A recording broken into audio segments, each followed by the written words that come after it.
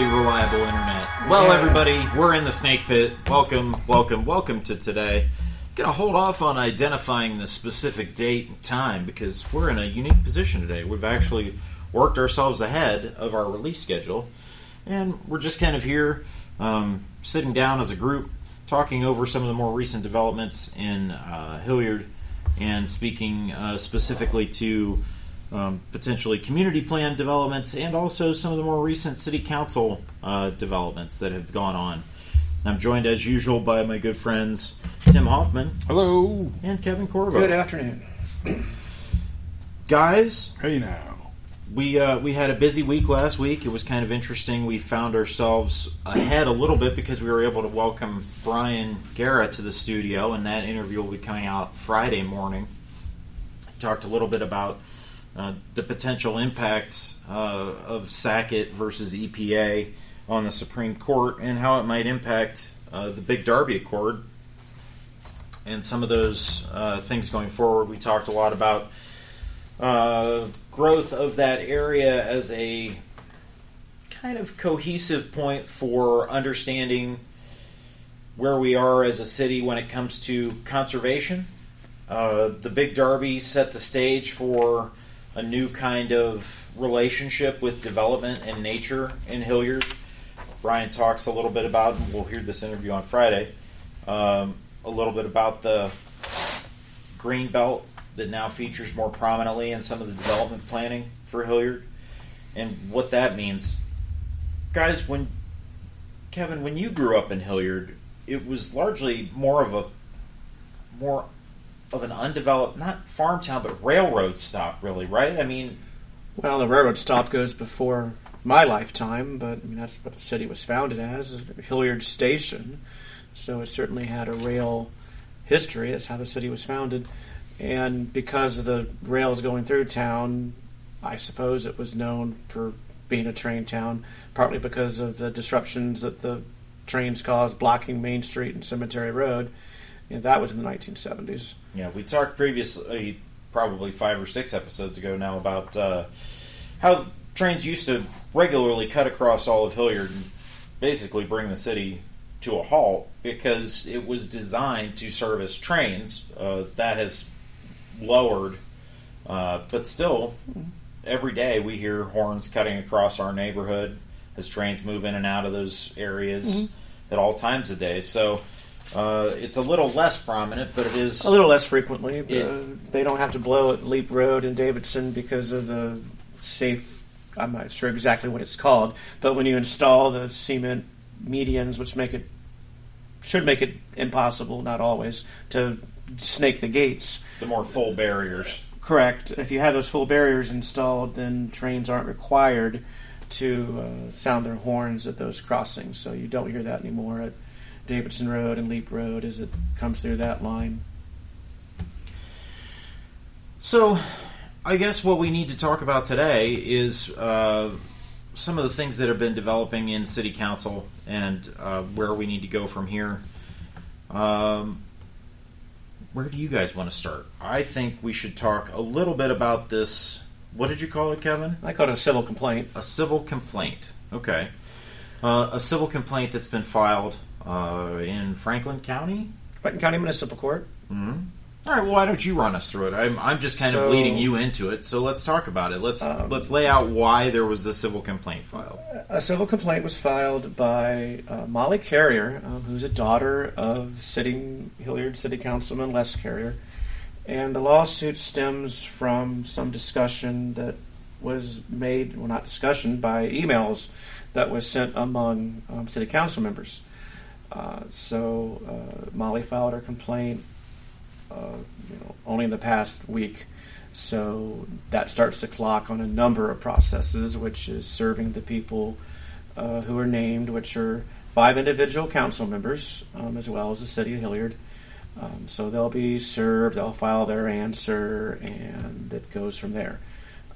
This case is on the docket. They're on the municipal court website. There's an early schedule spelled out as to what dates certain actions are expected to occur by. The 5 members named in the civil complaint are everybody except Les Carrier and Omar Tarazi. So that would be Andy Teeter, Cynthia Vermillion, Tina Catone, Peggy Hale, and Pete Marsh. So it's based on emails that were sent where the 5 council members were discussing through email their intent to introduce a statement at a council meeting where a vote was indeed held, and it was a supportive statement for the city manager, Michelle Crandall. And it seems to me that evolved from some of the discussion and dissent that came about on Michelle's decision to fire the finance director. Because there was a whole separate discussion where certain members of council wanted an inquiry into how Michelle reached that decision and the circumstances that she looked at and the reasoning she had to fire David DeLandy. And as city manager, she can hire and fire whomever she chooses, but certain members of city council wanted a little more explanation, and other members of council really didn't think that explanation was necessary. So stemming from that, some of the members of council who did not think that explanation was necessary said, well, we want to show our support for the city manager. And that was going to be done via this announcement at city council that we moved to show our support. It wasn't an ordinance, it wasn't a resolution, it wasn't even a proclamation, it was just a motion to show support for the city manager. That was carried out and discussed among the 5 council members via email. And Molly illustrates this. Molly Carrier illustrates this, where, well, let's edit this way, let's edit that way. And then was an email, maybe we should let the other council members know what we're doing. Indeed, they did, but it wasn't until well after this discussion had already been going on, absent the input of Councilman Carrier and Councilman Tarazi. And it was all done outside any discussion ahead of time in an open council chamber. And that's the crux of Molly Carrier's civil complaint is, hey, this was something that council introduced at city council, acted on, voted on, and leading up to that, this was done outside the domain of a public city council meeting. And that's where her complaint is. And I suppose it will be up to the judge who hears that case whether or not that falls under the Sunshine Law. One could argue, I suppose, that it was an ordinance and a resolution, and it wasn't. They weren't spending money. They didn't pass a resolution. They didn't enact law. Therefore, it's not. Does it constitute a meeting of that body because it didn't result in an action? You could make an argument that discussion was not required to be at an open council meeting because it didn't entail spending money, creating an ordinance, creating law, that sort of thing. You could also say, hey, this is city council business. This was still city council discussing a formal action, even if it's only this vote of support or endorsement or Confidence. Thank you. That's the word I was looking for, Tim. Even though it was a motion, a vote of confidence for the city manager, that still could, under the Sunshine Law, should not have been discussed among council members in emails. That's what her complaint is looking at. Let's see. Setting aside the obvious eyebrow raising connections, familial connections there. This would not be the first time the Carrier family has engaged in lawfare against the city. Back in 2016, Carrier and a group existing also of present city council member Andrew Teeter and member of Community Plan Advisory Board Paul Lambert, Tracy Kowalczyk, and Larry Ehrman sought a writ of mandamus to compel the city of Hilliard to approve an ordinance placing a proposed city charter amendment on the 2016 ballot, which was issue 9, I believe, if I recall correctly, on the 2016 And you kind of get the sense that when business does not flow the way people anticipate, other levers start to be pulled, right? So things are moving through city council in a manner. People are acting on that council membership in formations. And I assume that they're acting in concert in ways, whether they're acting openly in meetings or whether they're just share understandings of voting interest and membership interest in the body, that they're going to act in certain ways, and that may or may not appear more or less coordinated based on the actions taken. Like you're saying, in this case, very much a decided thing where these members of council decided they wanted to express support for the city manager position as presently constituted, without adjustments suggested by council people Tarazi and Carrier. Could people? This is based on specific evidence. Yeah, there's email and stuff that says, hey, these people got together and did a thing, or there are admissions that we emailed back and forth and we decided we were going to do something. Yeah, Molly Carrier, who is not an attorney, but she is intends to enroll in law school. She's going to represent herself in this. She is. She did tell me that she's the plaintiff or complainant, and she'll represent herself in this. And this is a civil complaint, so the only thing that could stem from this would be if the court agreed with the findings or the allegations in the complaint, that there could be civil fines ordered by the judge. That's as far as this would go. I was going to say sunshine law fine. I think it's like $500 or That's something right. like that. That's right. And I suppose you could start investigating or questioning whether it's per instance, for each instance, or is it, I don't know, or is it just one fine for a particular subject matter? Sure. But yeah, that is the amount that would be the civil fine if that is indeed determined or judged to be a violation of the sunshine law.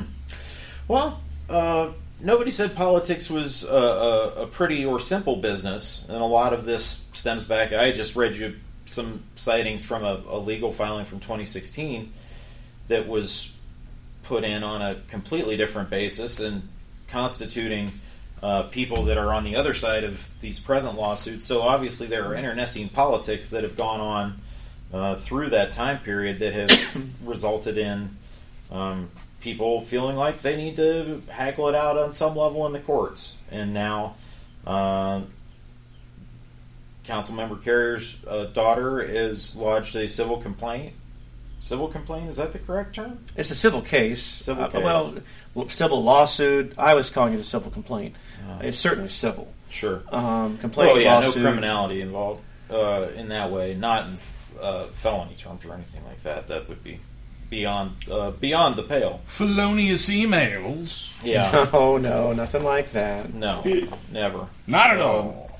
And I think it's just one of those moments where politics is experiencing lever pulls. People are pulling the levers that they have available to them because things have changed. In 2016, Andy Teeter was filing lawsuits on Les Carrier's side of the docket. And now Les Carrier's daughter is filing lawsuits against Andy Teeter. So the flow of business in Hilliard City Council is moving in directions that people are interrogating, given their ability to interrogate them. And that's how people do these things in America. They work it out in the legal system, and they work it out judicially. And we can always hope to rely on those systems to provide fair outcomes. So we'll monitor that and continue to see how it goes. Hopefully, this city council meeting upcoming. Let's talk a little bit about that briefly. City council meets June 12th. There should be legislation introduced that would asked for a charter change. The much ballyhooed charter change. Yes, the charter change to replace or to make the office of law director elected in the city of Hilliard. I wonder if Carrier and Tarazi exchanged any emails about whether or not they would back each other's proposals on whether or not these things should be. That maybe we could ask somebody to come in here and speak to that, because emails have been around for several decades. But the onset of the COVID-19 pandemic really did cause some legal quandaries, because you had government bodies that no longer were going to meet in public. Yet you just can't walk away and say, "Hey, we're gonna do our meetings by Zoom from now on." Right. It's a public meeting, so you had to have those available, typically streamed. I think. I don't have copious notes on this, but I think there were examples of rural bodies in other parts of the country that they just didn't have. They didn't have a website, cameras set up, Zoom things set up. I mean, trustees somewhere in rural America, they still have to meet and do their business, right? I mean, they've got bills to pay and they have to run their township and their government, but those are required to be public meetings. So there was a lot of things to figure out how to still meet the Sunshine Law under the pandemic, under our pandemic life 2 or 3 years ago. And even Hilliard just recently, within the last 2 meeting recording, documenting processes, has switched the online warehousing of this stuff to another company. So it's now another portal to learn, understand. It allows you to subscribe to some meeting notifications and all these other things, but it's different because it's government doing business with businesses that are providing services, and then sometimes they change services. So you had something else to add? Oh, emails too. I mean, you hit reply all. You've created a yeah.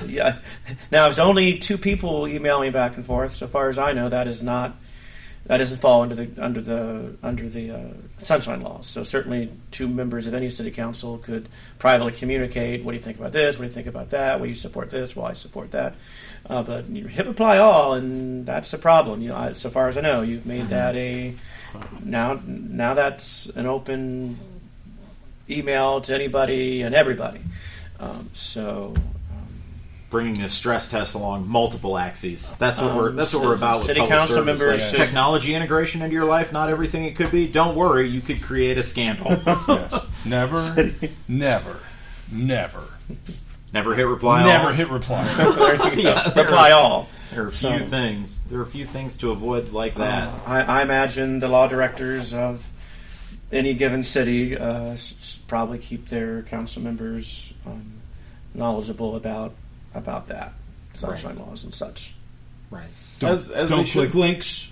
Don't hit reply all. Only if our finance department had received similar advice about not clicking suspicious links and not responding to suspicious activity online. Don't send a 3,000-word email. That is rude. Yes, too much reading. So anyway, we were talking briefly about the upcoming city council meeting. Yes, there will be legislation, or should be legislation, on replacing the creating a position of elected law director.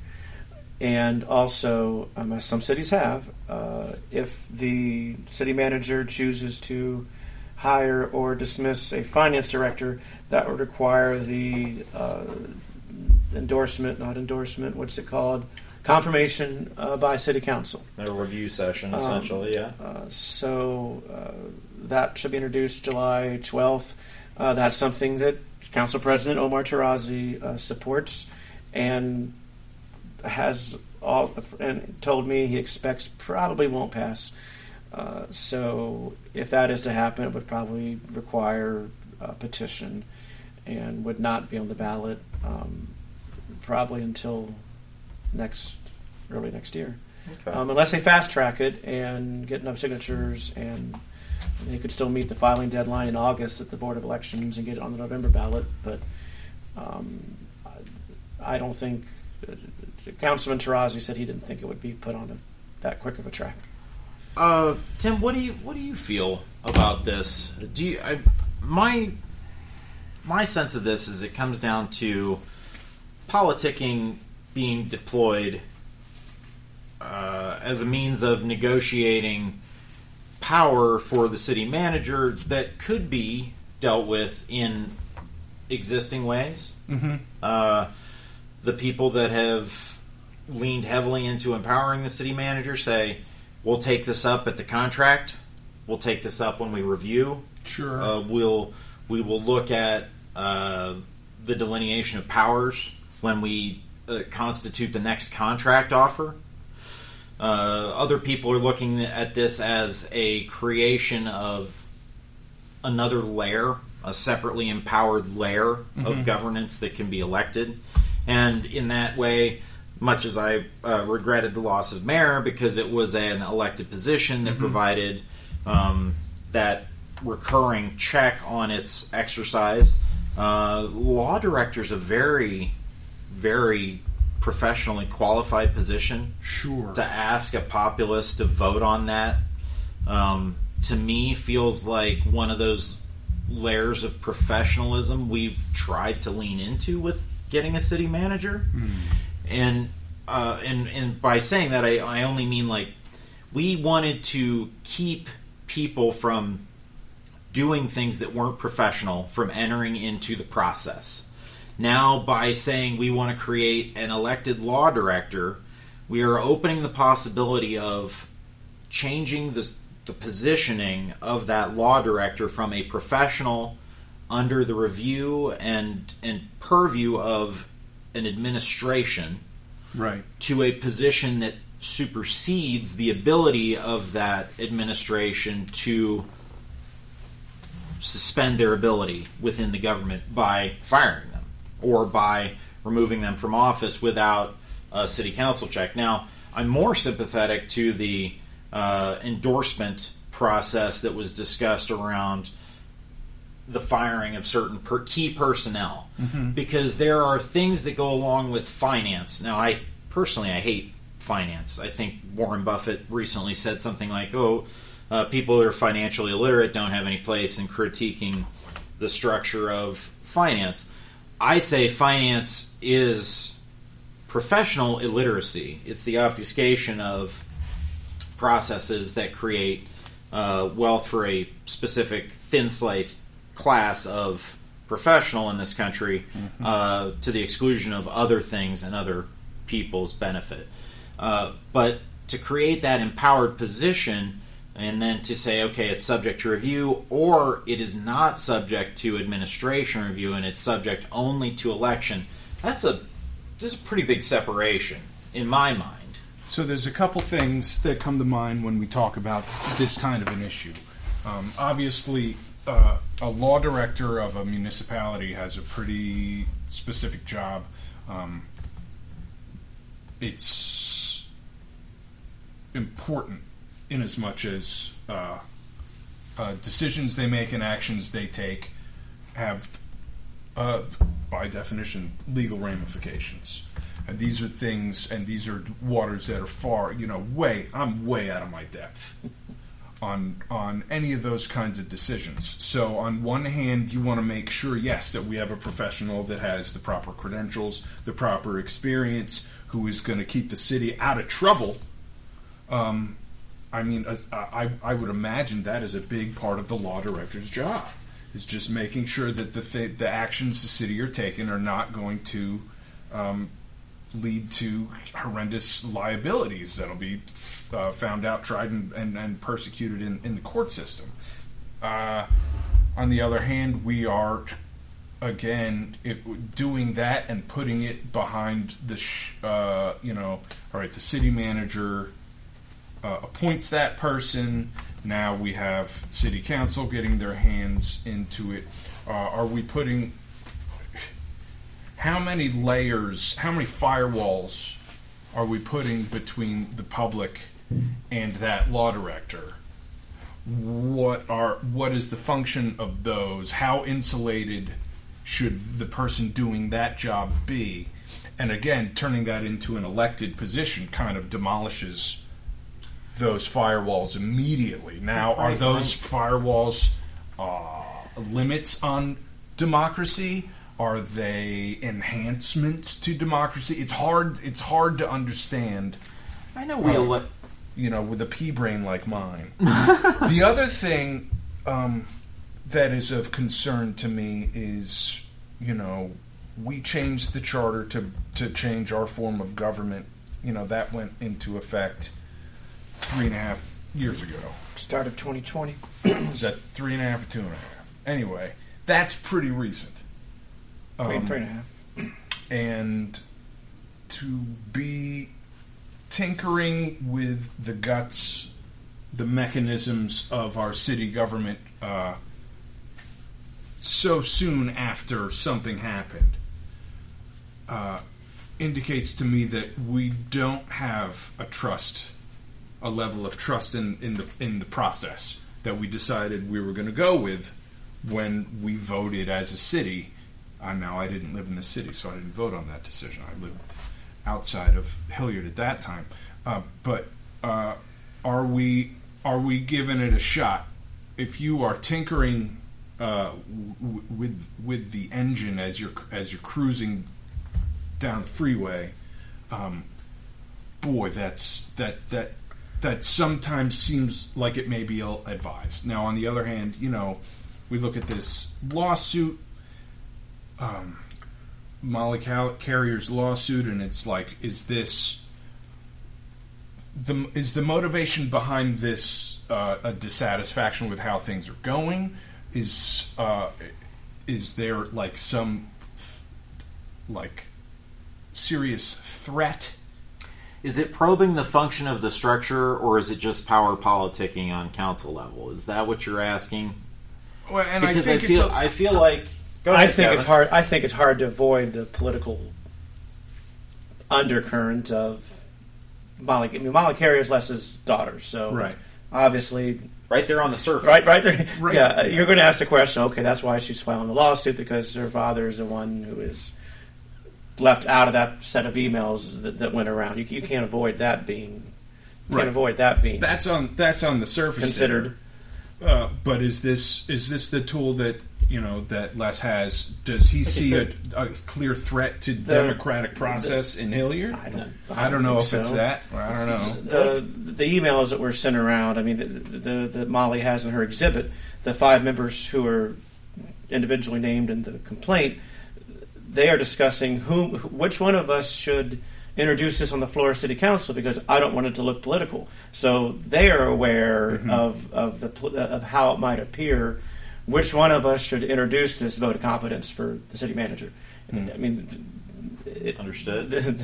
They were asking that question among themselves. So all these actions that people are taking, they're aware of how they're going to be viewed in the public arena. Sure. I mean, when the dividing line between the council members are that clear, I mean, it's pretty clear who doesn't. These 7 council members do not see things the same way. Right. So the news is it's both. It is both an interrogation of structure and how things get done, and how a minority in office can try to influence the flow of legislation or the flow of political structure and evolution, and how this new form of government evolves. And that would be represented in the Tarazi Carrier perspective. And it's also a questioning of, is this really the best way to go about this? Clacka, emailing back and forth about who should say what and who should do what. Or is there another further evolution, a positive vision that needs to be proposed out of these results and these lawsuits and these pending actions that says, okay, here's the new way, so that this doesn't happen again, so this inclusion is part of the system as opposed to something we didn't do because of political reasons or anything like that. Like, the structure of things at the local level, I feel, should always strive to mitigate people's ability to exercise their individual power in a group dynamic that is convened specifically to provide a group result, right? So to provide a better system of review, a better system and structure of evaluation for critical positions like finance director and law director should be this council's goal, I believe. Now, whether they get there at the end of some actions in the law, in the legal system, if they should get there after some, dark nights of the soul, going, wow, what a hassle this all turned out to be, and boy, I don't ever want to do that again. That's the important thing. Like, what comes of this other than acrimony, other than reprimand, other than negative interpretations of how people run government? I think people need to take these opportunities to interrogate government, yes, but part of that interrogation also needs to be rebuilding and better construction going forward. So, if nothing else comes out of this, I hope that people start thinking along those lines to preclude some of this, hashing out of things in this manner. Right. This legal system manner is expensive and leads to a lot of acrimony. So hopefully we can monitor that and keep an eye on it and see how things play out in the court system. And we'll provide all that information to you fine folks as we get more info. And there will be a written piece. That will be forthcoming. Okay. On the civil complaint that Molly Carrier filed, as well as follow-up on the legislation for the charter change, which I don't think is anything more than fine-tuning the changes that come about when you shift from a mayor to a city manager. Okay. I was trying to remember the exact term you used when you asked or contemplated why this is happening. But I don't see it anything more than fine-tuning the changes that come about when you change the form of government. And even as they were writing the language for the charter change, I remember sitting at a city council meeting where this is going to come up. Several months, right? This is going to come and up. Several months down the road, we still refer to a mayor in this section. We still refer to a mayor in that section. I mean, it took them a while just to make sure that we're not talking about what the mayor's going to do anywhere else in all the sections of the city charter. You'll still see from time to time little changes being published as they say, like, just text changes, just corrections. Correct. Yeah. And those can be made if they're considered if they're just text changes. But again, I don't know that they, no matter how much time you take and the detail you put into it, you put into effect. Now we have a city manager.